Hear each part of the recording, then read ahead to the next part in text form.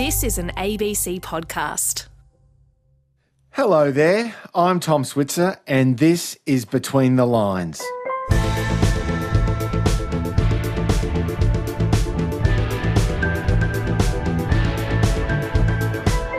King Charles III. Well, it's widely believed the most important aspect of his new role, well, it's its symbolism, the continuation of an ancient contractual relationship between the monarch and the people at a time of rapid change and uncertainty. So, will King Charles be a reformer who could make or break the monarchy? And is he, of all things, the most Islamophile monarch in British history? Mary Dejevsky is a columnist with The Independent in the UK, and Peter Oborne is with the Middle East Eye and author of the forthcoming book, The Fate of Abraham, Why the West is Wrong About Islam. And I started by asking Mary Dejevsky whether she thought that with the Queen's passing, it may be a crisis point for the institution of the monarchy in Britain. I think it's really too early to say that. One of the things that has struck me so much over the last week has been how almost automatically the support and even, when you're on the streets, the degree of sort of affection and allegiance comes across that's transferred direct from Queen Elizabeth to King Charles, and how automatically everybody has embraced both the person of King Charles and the idea of the succession direct to Charles with no question. And I think, if you look at it really with a degree of distance that is sort of unusual, you don't often apply, that is, if you like, the advantage of a hereditary monarchy, that it's absolutely automatic. From the moment of the monarch's death, the heir takes over. We watched that and there were no questions. Any idea that moment might have been exploited by even people questioning the monarchy, not just outright opponents, that's been almost non-existent, regardless of what some rather controversial moves by the police early on to move on the very, very few protesters. But to me, what has been striking is the way this particular moment has not been exploited for any discussion of the monarchy at all. And yet it remains entirely a question mark of what the British people, how they'll feel in not so much coming weeks and months, but years. And Peter Oborne, there is a post-Brexit crisis as to what Britain's identity will be. And there's been a Republican tradition in the UK and indeed Australia. So the question here is, how does the Queen's absence shift the centre of gravity in the UK? Peter Oborne. Well, I just, first of all, to agree with what Mary Dejevsky just said. I mean, there's... the grief for the death of the Queen is absolutely genuine and real. It's not constructed in any way, and it's very interesting to see how the popularity of the new king has zoomed upwards in the last few days. And I think Mary's right. There is something organic about the relationship between the British people and the monarchy, which goes back millennia, of course. I think that there will be a pile-on attempted against the the new king, and you can see where it's going to come from. First of all, there is a Republican movement whose commander-in-chief is a former Australian citizen called Rupert Murdoch, who's a Republican, and his papers, I will expect, to try and make a lot of mischief. I believe he's now an American citizen, but he was an Australian, as you know. He's never had that blessed state of being a British citizen. And then we have the Republican left, and will be almost totally silenced. In fact, they have been silenced by Keir Starmer, the Labour leader, who's issued an edict that his Labour MPs shouldn't say anything about this, or shouldn't say anything critical. I think that it's the far right in British politics, or the radical right, which pose a very real threat to the monarchy, and that includes the Prime Minister of Liz Truss, who's hard right Prime Minister. Really? How so? I've been watching her over the last few days. She's leader of what is emerging as an English National Party now. And she stands and what she stands for is really issues. She look at the way she insulted Nicola Sturgeon. Look at her; she couldn't be bothered to curtsy properly to the new king. And her language is a very English language. I think and she tried to muscle in on the king's journey around the nations of Britain by accompanying him. And that shows a failure to understand the constitutional relationship between the monarch and her chief advisor, the Prime Minister. So I see this hard right government we now have in Britain as being a real threat, because it's going to pose so many problems for the monarchy. Just continuing from what Peter was saying, I think there is an argument to be made that from all we know about the new king and the causes that he embraced as Prince of Wales, that if we are looking at the sort of government that Peter's been describing, then you could be looking at the new king as, to an extent, a counterweight to the policies of the new government, because his causes have been multicultural, they've been liberal with a small L, they've been very much towards the environment. I mean, Charles was green before practically anybody was green in the UK. All those causes which have already practically been renounced by Liz Truss, and she's only been Prime Minister for just over a week. I think at most you could be looking at the new king as a counterweight to, if you like, a very conservative, illiberal, English-centred new government. But is that the role of the monarchy, though? Isn't the monarch there to be the servant of the people and to really answer to the parliament? And when you talk about being a counterweight, that sounds like the US checks and balances and inheriting its constitution that was really created in response to the British monarchy. Mary? Well, we're going to have to see how that develops, because it's hard for me to see that the king will actually give up on the causes that have been so dear to him for so long.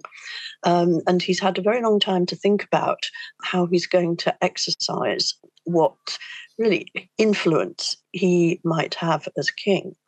But of course, there are two things to set against that. One of them is we have no idea at all how long the current government of the UK is actually going to last. We're in very artificial times at the moment. It's not at all clear to me how secure Liz Truss is going to be as Prime Minister, even with all the advantages that she's had coming to the office at the time she has done.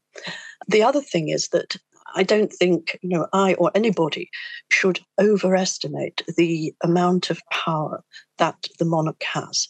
One of the things that is so striking, we talk about the constitutional monarchy. They have very, very little power to exercise. I know you can say, well, in a way, by occupying the post of head of state as monarch, that prevents anybody else aspiring to it or occupying it, and that maybe removes dangers, challenges to constitutional power. But I think that the actual power and influence exerted by a monarch is very, very small. Okay, now Peter Oborne, Mary Dejevsky mentions there that Charles has views on a wide range of issues: nature, climate, urban planning, I think architecture, and as you, Peter, have written at length on Islam. Charles has also been a bit of a figure of fun over the years, and after the death of Princess Diana, he was the target of anger. And then there have been long doubts about, whether he'd resonate in a younger, more diverse Britain. Yet you are optimistic about this new king. Tell us why. I'm optimistic, but I think you have to. I think he is a sincere person who, has engaged in, and to really just to follow on what Mary was saying there. I mean, it's, environment has been a really long-standing issue, and this government, the Truss government's first actions really is to renounce any actions about climate change.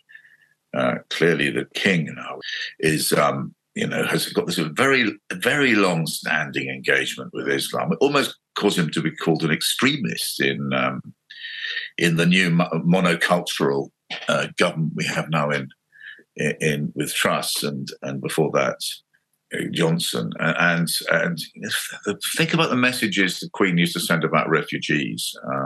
That's a very hauntingly beautiful moment not long before she died, with Paddington Bear. The symbolism of that was undeniable, that she was welcoming refugees.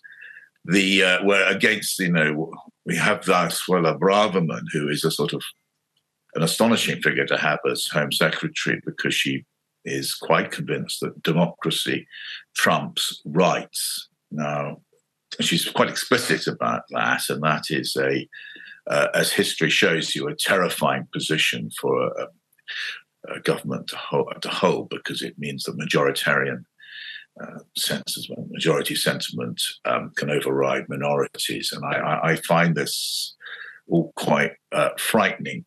Of course, it is the case that the monarch has very little, what Mary is right to say, very little power. The symbolism is important.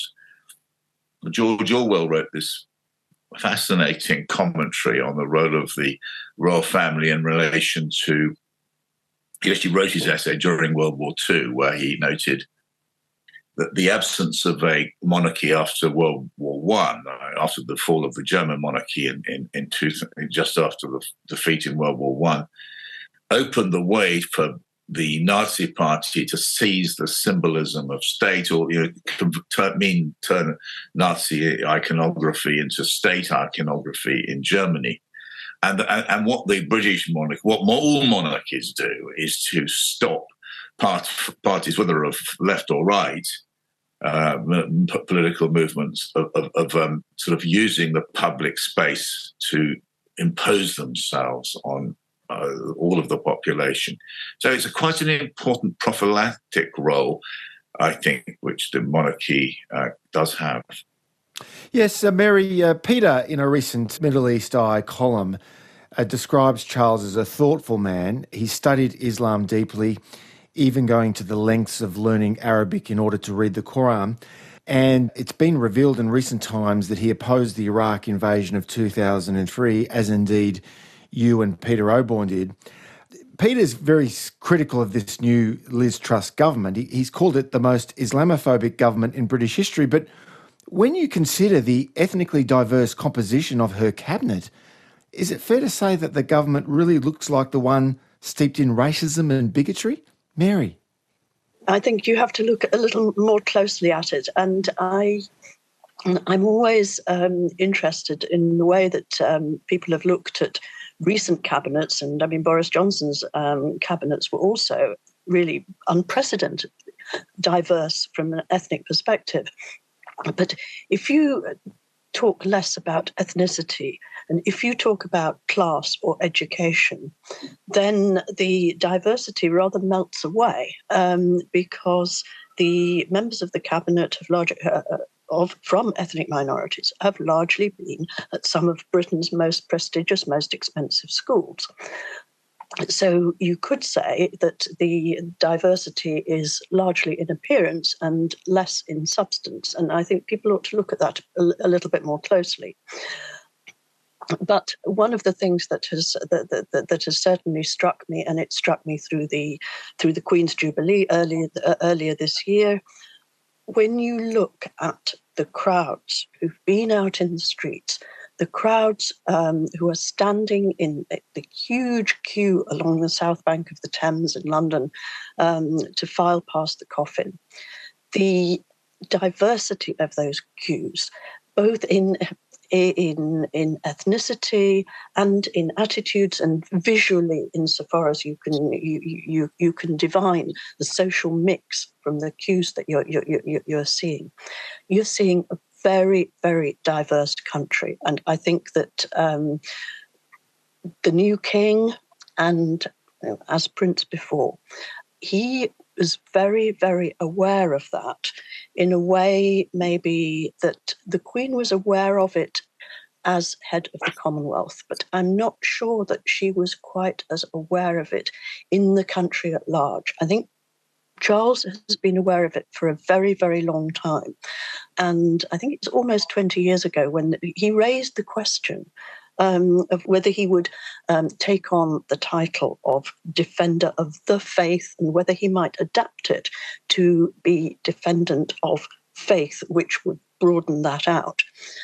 In the event, later on, closer to today, he said that he thought that the traditional term Defender of the Faith allowed for different interpretations, allowed for a broader definition. And it was striking to me that when he was proclaimed king by the Accession Council, he took the title Defender of the Faith. So he reverted to tradition there, but it seems to me that he's been very, very conscious that he will be king of a much more diverse country in very, very many ways than his mother was. That was Mary Dejevsky from the UK Independent and Peter Oborne from the Middle East Eye.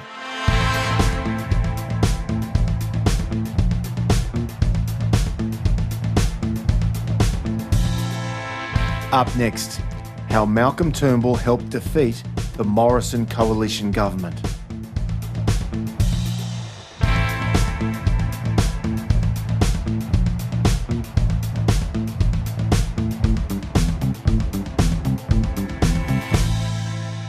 So, why do you think the Morrison government lost power last May? The slow vaccine rollout? The treatment of women in politics? The failure to embrace net zero emissions more enthusiastically? Or did the coalition, having been in power for 9 years, just run out of puff? Or was the big loss due to Scott Morrison's failure to present a clear, compelling policy vision for the nation, as John Howard told me recently? Well, my next guest says all these explanations fail to recognise the contribution of one man, Malcolm Bligh Turnbull. Aaron Patrick is author of Ego, Malcolm Turnbull and the Liberal Party Civil War. It's published by HarperCollins. Aaron is also senior correspondent at the Australian Financial Review. Aaron, welcome back to the program. Great to be with you, Tom. Now, you write, Malcolm Turnbull involved himself in every significant scandal and challenge of the Morrison government. Tell us more. Well, Malcolm Turnbull was a constant figure during the Morrison government. He was there at every moment that the Morrison government stumbled or ran into a significant problem. And Mr. Turnbull presented himself as a sort of objective commentator on the political events of the day. But as I argue in Ego, he was far more than just a disinterested bystander. He made himself an active participant in the political process through his public commentary and also, I think, some of his behaviour behind the scenes.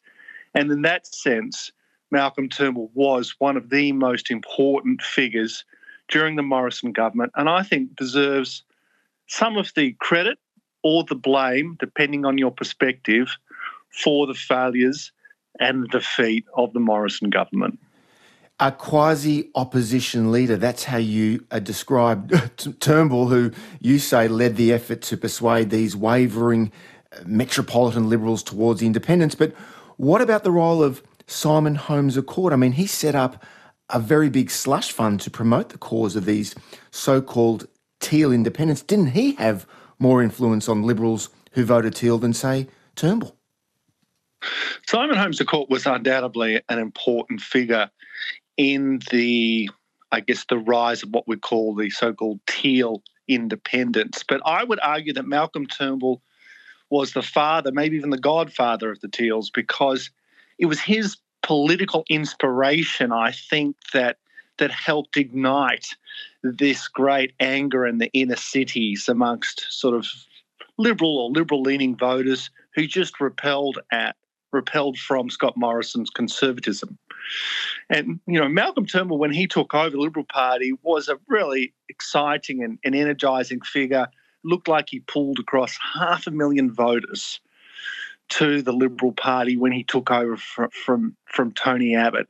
And in a way, Malcolm Turnbull's personal ideology and philosophies are really in line with the Teal independents. And I think he should get a lot of the credit for the inspiration for the rise of the Teals. And I also think on a practical level, his very lukewarm endorsement of Liberal candidates, and let's remember he's still a member of the Liberal Party, I think was a tacit signal to many Liberal voters that he thought it was okay for them to vote for the Teals.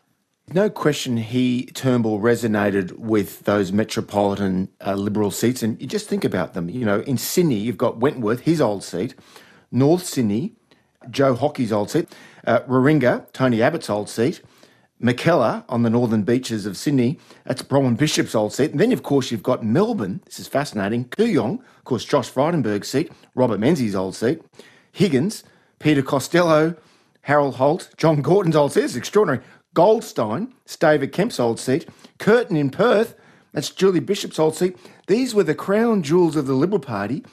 You say that Turnbull resonated with them, yet they're now all Teal. How do the Liberals win them back? That is the million-dollar question, and I don't think anyone's come up with the answer yet. And clearly, look, the Liberal Party is split between its right and left wings, conservative and moderate, no matter how you want to describe it. So the question is, what does the Liberal Party do? And the Conservatives and the Liberal Party basically say, we probably can't win back these seats in the short term. We need to go out and go for the outer suburbs in Western Sydney, which voted against same-sex marriage, northern metropolitan Melbourne and so forth. And that's their perspective. Part of the problem is that the weight of power within the Liberal Party is in those seats that you've just listed. So a lot of the Liberal Party's main donors, its most active participants, its most prominent figures live in the electorates that have been lost. And it's hard for them psychologically and organisationally to say, let's give up these seats for good. Let's not try and bring Toorak or Bellevue Hill back into the Liberal fold, and we'll go out to the outer suburbs where we can pitch to working class conservative voters who might be attracted to Peter Dutton. Okay, so the challenge here for the Liberals to win back these Teal seats back into the Liberal column, that's going to be very difficult. But that's Aaron, I'd push back here and say that's regardless of Malcolm Turnbull's conduct. Doesn't that suggest that Turnbull's influence, after all, is limited and that the problems with the Liberal Party in these seats are more deep-seated? I would say, Tom, that Malcolm Turnbull's behaviour in a way was operated on two levels. And there is the sort of ideological or philosophical signalling that we've already discussed, but there was also the sort of tactical or day-to-day effects where Malcolm Turnbull turned himself into a commentator on all the, not ups and downs of the Morrison government, but the downs of the Morrison government. The Brittany Higgins case, the allegation against Alan Tudge, the education minister, he was incredibly effective at damaging Scott Morrison over the diplomatic rift with France about the nuclear submarines. So I argue in this book, Ego, that Malcolm became such an effective critic of the Morrison government that he should be given a lot of the credit or the blame for the huge damage that the government suffered. I think the moral question is, was this the right or wrong thing to do for an ex-Prime Minister? So clearly, if you hate the Morrison government, you'd be out there saying, good on you, Malcolm, go for it. Thank you for exposing what these people are like. But obviously, within the Liberal Party, they're deeply, deeply upset and they feel betrayed by the man they made Prime Minister. So for me, this is a fascinating study in the conduct of one of the most interesting politicians we've seen in Australia in the last few decades. Okay, but what's the difference between Malcolm Turnbull after he loses power and his carry on towards the Liberal Party. What's the difference between Turnbull then and the conduct of Tony Abbott after Turnbull knocks him off in 2015? Abbott made it very clear there'd be no sniping from Tony Abbott, and yet he was a constant irritant to the Turnbull government, so much so that Malcolm Turnbull called him a miserable ghost. So what's the difference? There were some similarities, I think, although the primary difference is probably the level of persistence and the effect it had. So Tony Abbott would go on commercial AM radio and if asked a question about the Turnbull government, he would often, I think, answer in a way that drew attention to the friction tensions between himself and his successor. I would argue that Malcolm Turnbull was much more effective, perhaps diligent, at his campaign to damage the Morrison government. I think in a way Tony Abbott was acting more in an ad hoc sense, whereas Malcolm Turnbull was going full on to try and contribute to the destruction of the Morrison government. Aaron, many people would agree with you, and they would include many people in the Liberal Party. They'd say that, yes, Turnbull cared above all about settling scores with members of his party and that his politics is always about himself. But in fairness to Turnbull, and he's been a past guest on this program, I mean, he would argue that his politics are about a larger cause. He would say, for instance, that he truly believes that the nation should fully embrace the energy transition, that women in politics should be treated with dignity, and he'd also argue that Canberra, under Morrison, ratted on a perfectly good nuclear sub-deal with France. How would you respond to Malcolm Turnbull? Well, I asked Malcolm Turnbull this, and I said, what is your motivation? Why are you doing this? And he said, I've got an obligation as a former Prime Minister and a public figure to use my understanding of government and policy to help inform the public debate. I'm out there doing this for the good of the nation. So in that sense, Malcolm Turnbull's described his behaviour as essentially altruistic. I don't accept that. I think it's pretty obvious that Malcolm Turnbull and any other informed observer could see that what he was doing was highly politically damaging to the Morrison government. And, you know, in his commentary and behaviour was vastly overwhelmingly critical. And so other prime ministers have not sought to conduct themselves in such a way. And I don't see any ex-prime minister in the post-World War II period behaving in the same way that Malcolm Turnbull has, going out, waging what appears to be a campaign against their successor from the same party. And in that sense, I think Malcolm Turnbull behaved in a remarkable way, and it's worth us looking at it and examining it and trying to understand what was going on. Following on from that very point, and you make this argument in your book, you mentioned that 3 other Liberal leaders turned on their party after they lost the leadership. John Gorton, Prime Minister from 68 to 71, Malcolm Fraser, Prime Minister from 75 to 83, and John Hewson, who was the leader of the Liberal Party from 1990 to 1991. Your argument, just to clarify, is that Turnbull had more political impact after he lost power than those 3 others. It is. I thought Malcolm Turnbull was far more politically potent than any of those 3. Wow. John Gorton became independent and ran in the Senate. I think he got in the ACT. I think he got 17% of the vote. Mm-hmm. As an independent, that's right. Yep. Malcolm Fraser stayed largely quiet until the later years of his life, when he sort of seemed to come out as a sort of green type politician, but he did not take a high public profile. John Hewson has emerged as a sort of teal or green-like commentator in the press, but he was, I would say that his impact has also been pretty minimal. Malcolm Turnbull was the immediate past Prime Minister, and he was commenting in detail on events of the day. And I think he was also providing encouragement to many of the government's enemies. And I think in that sense, his contribution to the Morrison government's downfall was significant. Okay, now Janet Albrechtsen, another critic of Turnbull, writing in the Australian newspaper, she says that Turnbull is actually a bit like Donald Trump or Boris Johnson.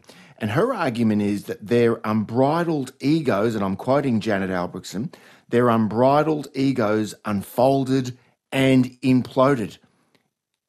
Is the analogy plausible? It's a powerful and fascinating analogy. Look, I called the book Ego because Malcolm Turnbull used to joke about how he would have the biggest ego in the room. And I don't think there's anything wrong with prime ministerial ego. The question is, how do we as individuals, particularly senior political leaders, conduct ourselves after we have gone through traumatic experiences like essentially being fired by our colleagues? And that's an unpleasant experience. And I would say that we're entitled to judge Malcolm Turnbull by his reaction to what happened to him. And Janet's other point, I think, is that in the case of Trump and Johnson, but especially Trump, their determination to stay in office after they lost the support of their colleagues or the nation, that risked being dangerously bad for their nations. And I think in your book, Ego, and my guest again is Aaron Patrick, the book is called Ego, Malcolm Turnbull and the Liberal Party's Civil War. Your point in Ego, Aaron, is that Turnbull's exit from power was also potentially destabilising. Tell us more.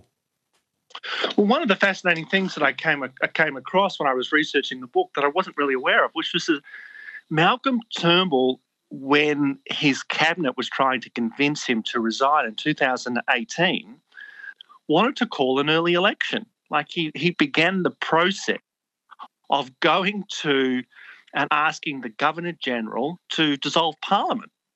Look, it's too strong to call it a coup, but what he was going to do was going to sort of go to war with elements of his own political party through the process of a federal election. Now, this is going into pretty extreme territory for Australian democracy. And so he would have been going to the people of Australia saying, my colleagues want to get rid of me. You can overrule them. You can stop this happening. Now, it's often called what happened to Malcolm Turnbull and other political prime ministers lost their jobs coups, as in coup d'etats. Well, that's not true. When prime ministers are removed in Australia, it's a democratic process. It's part of the Westminster system that members of parliament choose the prime minister, not the public. So for Malcolm Turnbull to consider using an election to try and keep his position, I think risks serious instability in our democracy. And I think it's being underanalyzed because it could have been a very dangerous moment for Australia.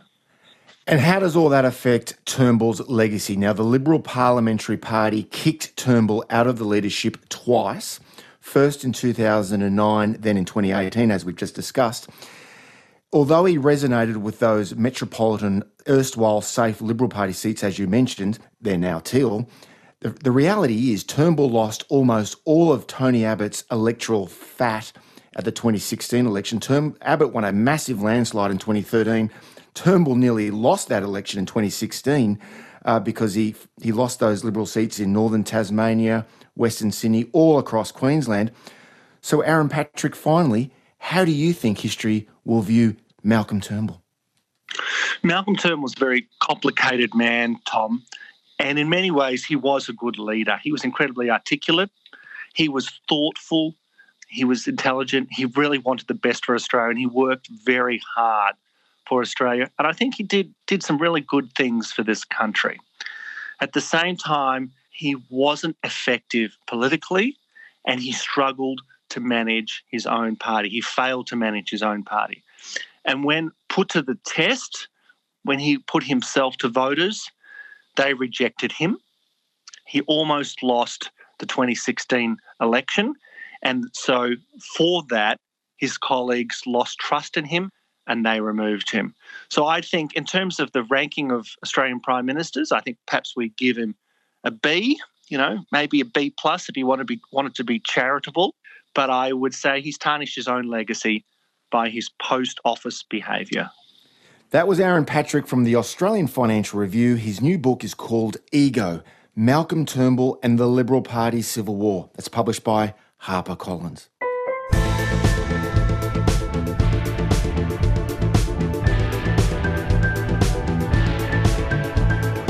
Up next, the geopolitics of the new space race.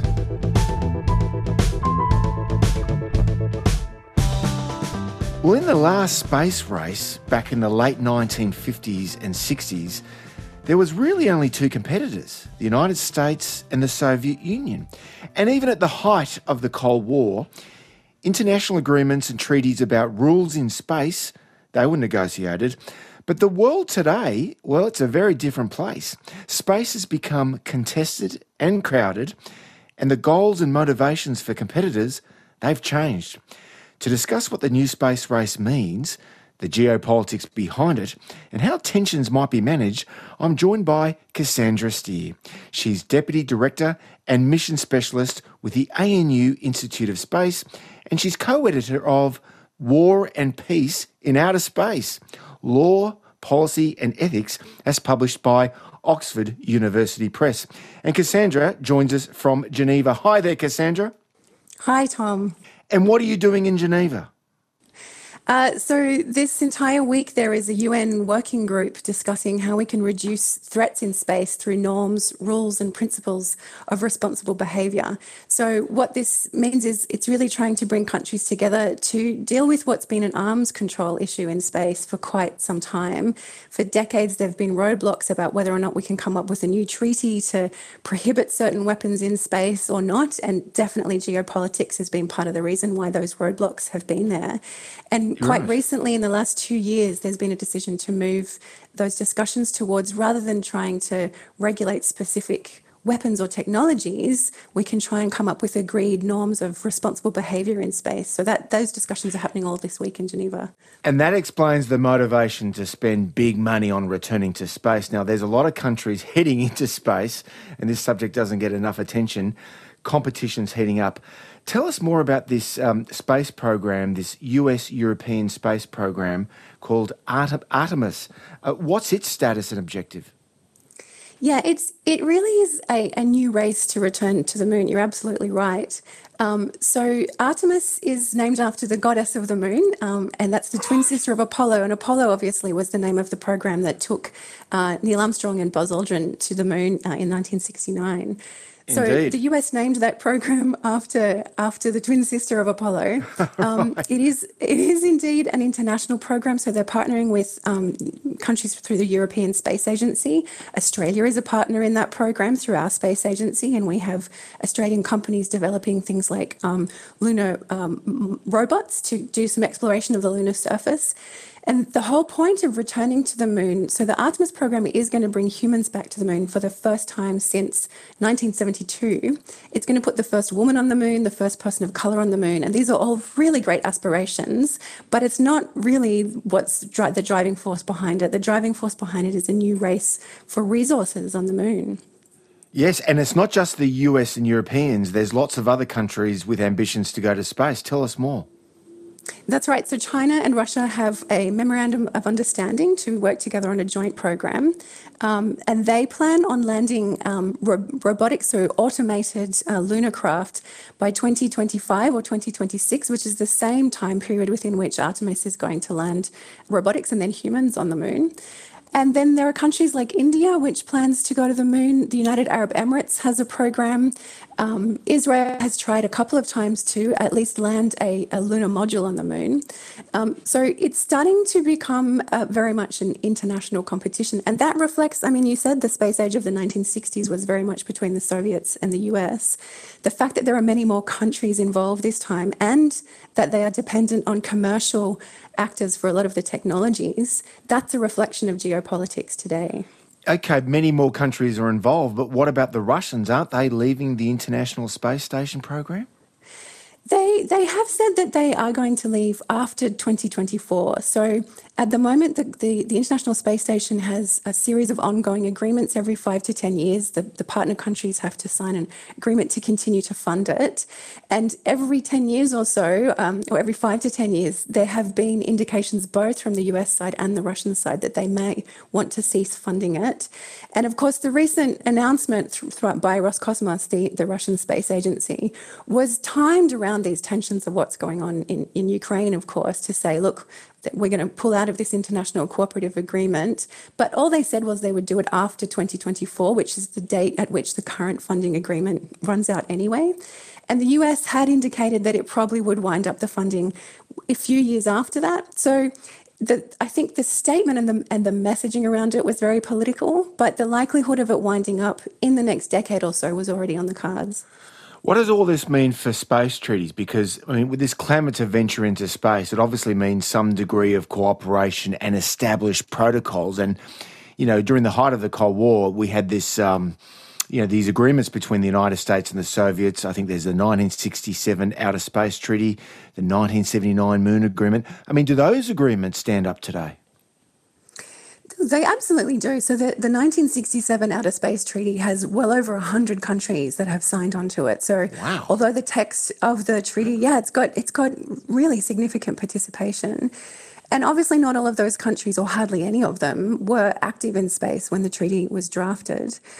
But a number of them, in particular, you know, the kind of traditional middle powers that in the Cold War period and also today. So European powers like France and Germany, some Asian powers like Japan, the UK and Australia and New Zealand, all of these countries, and a lot of smaller nations too, particularly equatorial nations, because of the importance of particular orbital slots that are above those countries. A lot of countries supported that treaty because it was the beginning of humans having entered space. It was very clear space was going to become a key strategic and military domain for intelligence gathering, for observation, for telecommunications, and into the future. And so countries wanted to ensure that it didn't become the next battlefield, particularly a nuclear battlefield between the Soviets and the US. So the principles of that treaty are very, very strong, and they absolutely hold up today. They say things like there's no appropriation in space. No country can claim ownership in space. But at the same time, the nation state retains responsibility for all of its activities in space, whether those are governmental or commercial activities. The international responsibility rests with the nation state. What does all this mean for resource extraction? Because we talked about that Artemis Accord. That boldly asserts that resource extraction that'll occur. It's lawful, and clearly being the first to be in a position to mine, that's an advantage. What minerals and resources are on the moon, and how might they be used? Yeah, so this is one of the key tension points that, you know, although I said absolutely the Outer Space Treaty stands up today, it lacks some clarity about what it means, you know. So no country can claim ownership. The US having planted a flag on the moon is purely symbolic.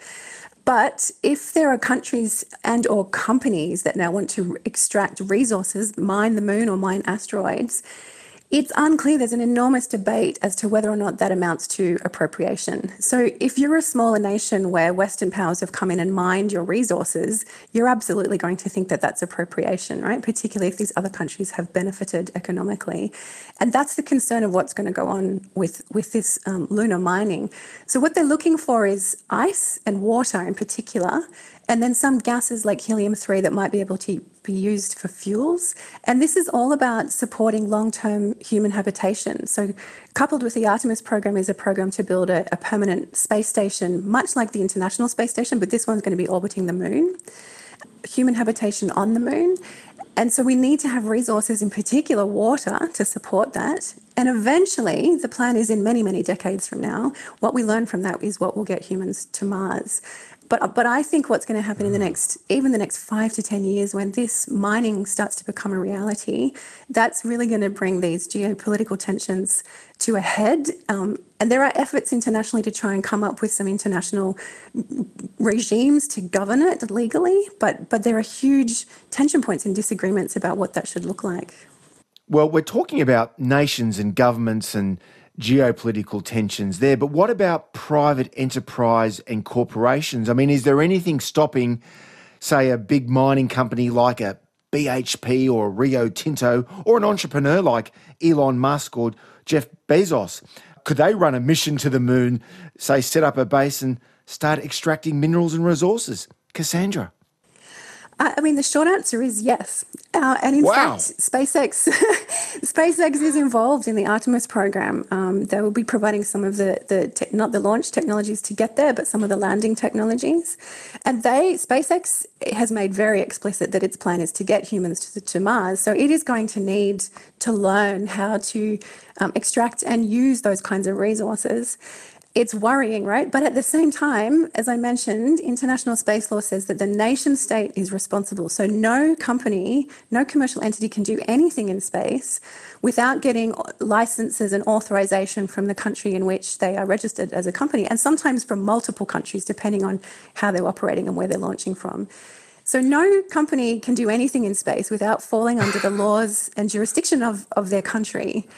So it's up to the nation states to be putting in place laws, which many countries have, which really do regulate these companies, regulate the sustainability of their activities.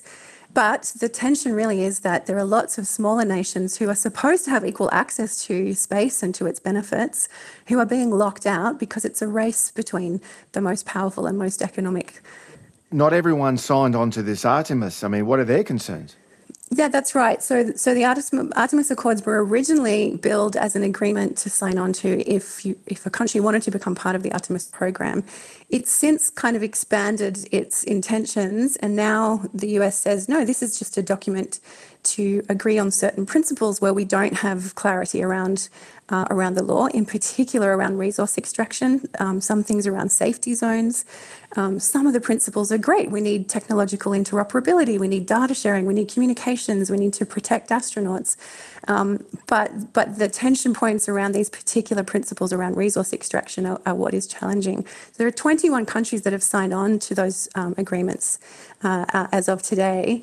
And some of those are smallish nations who may or may not actually have the ability to have a lunar program, but they want to see clarity around the principles. And that will actually help to reduce those tensions, I think, in the end. And what does that mean for Australia's space program, Cassandra? I mean, what are we working towards? We're in a tricky position. So we very much partner with NASA on a lot of work. The first commercial launch outside of the US took place through NASA as a client in the north of Australia just a couple of months ago up in East Arnhem Land. And our Australian Space Agency has a program called Moon to Mars, where it's helping Australian researchers and Australian companies to get that access to the NASA program, which gives them funding and gives them the ability to be really part of the bigger space program. But we're in a tricky position because we've signed the Artemis Accords, but we're also one of only 18 countries that have signed the Moon Agreement, that other treaty you mentioned from 1979. That doesn't have hundreds of countries. It only has 18, right, most of which are very small nations and not big space powers. And that treaty was an attempt, in fact, to protect lunar resources against commercial exploitation, which is why the bigger powers did not sign on to it. And that treaty obliges Australia to come up with some kind of international legal regime at such a time as mining on the moon is about to become feasible. That's the language of the treaty. So it looks like it's about to become feasible. And on the one hand, we've signed the Artemis Accords, which say resource extraction is lawful under the Outer Space Treaty and will take place. And on the other hand, we've got the Moon Agreement obligation, which says, actually, nothing on the moon can belong to any entity, and we need to come up with an international legal regime. So Australia actually has a huge opportunity to demonstrate some international leadership here. We can come up with a regime, and we can be leaders in coming up with the regime to help govern these new activities in space. Well, it's difficult right now just enforcing and preserving what's called a rules-based liberal international order here on Earth. So it's presumably more difficult when it comes to the geopolitics of space governments. Look, I was just going to say space has so far been characterised by strategic restraint. That's changing, though. It is. Strategic restraint is what kept... There was a shared agreement of values, actually, between the Soviets and the Americans, despite it being a very tense period in history, that they both very quickly realised, because of testing weapons in space and seeing that you can't contain the impacts of weapons in space because of its physics. So very quickly they realised that they needed to, if they wanted to both continue to have access to space and all of the benefits it gave them for intelligence and communications and so on, that they needed to restrain themselves. Strategic restraint said keep space stable and peaceful in order to keep it useful. And that we saw a move away from that, I think in the early 2000s in particular, when the US started to talk about dominance and predominance in space, when China tested an anti-satellite weapon in 2007 by destroying one of its own satellites and creating an enormous amount of debris, much of which is still in orbit today. The US, India and Russia have all tested similar destructive anti-satellite weapons, which is exactly what's being discussed here in Geneva this week and how we can prevent that happening in the future.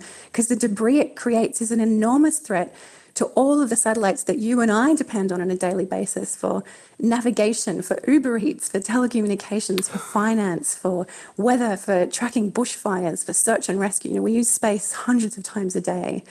And so there was a move away from that strategic restraint and to a greater sense of competition in space, with weapons testing, with the US creating Space Force, a lot of countries, including Australia, creating space commands within our armed forces. But what we're seeing in particular with these discussions here in Geneva in the UN is that countries are starting to realise the urgency of protecting space from becoming a battle space because of how thoroughly dependent all of us are on space technologies. And so there's actually a move back towards strategic restraint, although now it's been given another name. Now we're talking about responsible behaviours. And some of that links back into sustainability of future activities on the moon. So we're starting to see, I think, a greater awareness globally about how important space is and a shift back towards, we need to have shared norms and indeed some kind of international rules-based order to govern the complexity of these activities.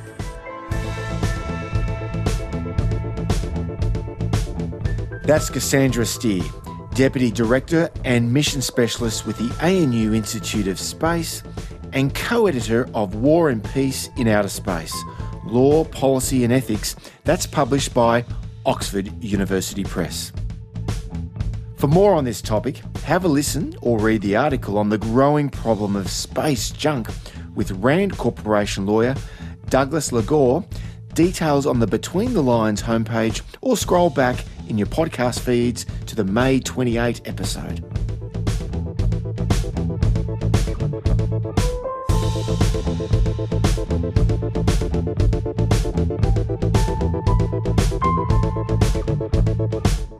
Well, that's the show, and if you'd like to hear past episodes of Between the Lines, including my recent exchanges with veteran US Republican foreign policymaker John Bolton, or the country Liberal Party Senator Jacinta Nampijinpa-Price, they're all available online.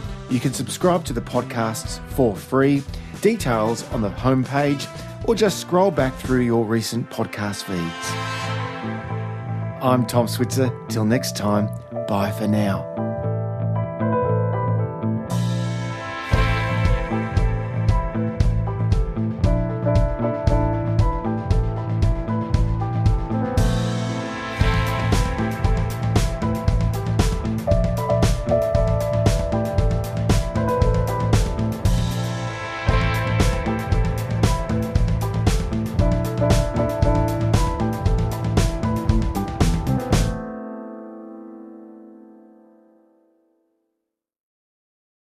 You've been listening to an ABC podcast. Discover more great ABC podcasts, live radio and exclusives on the ABC Listen app.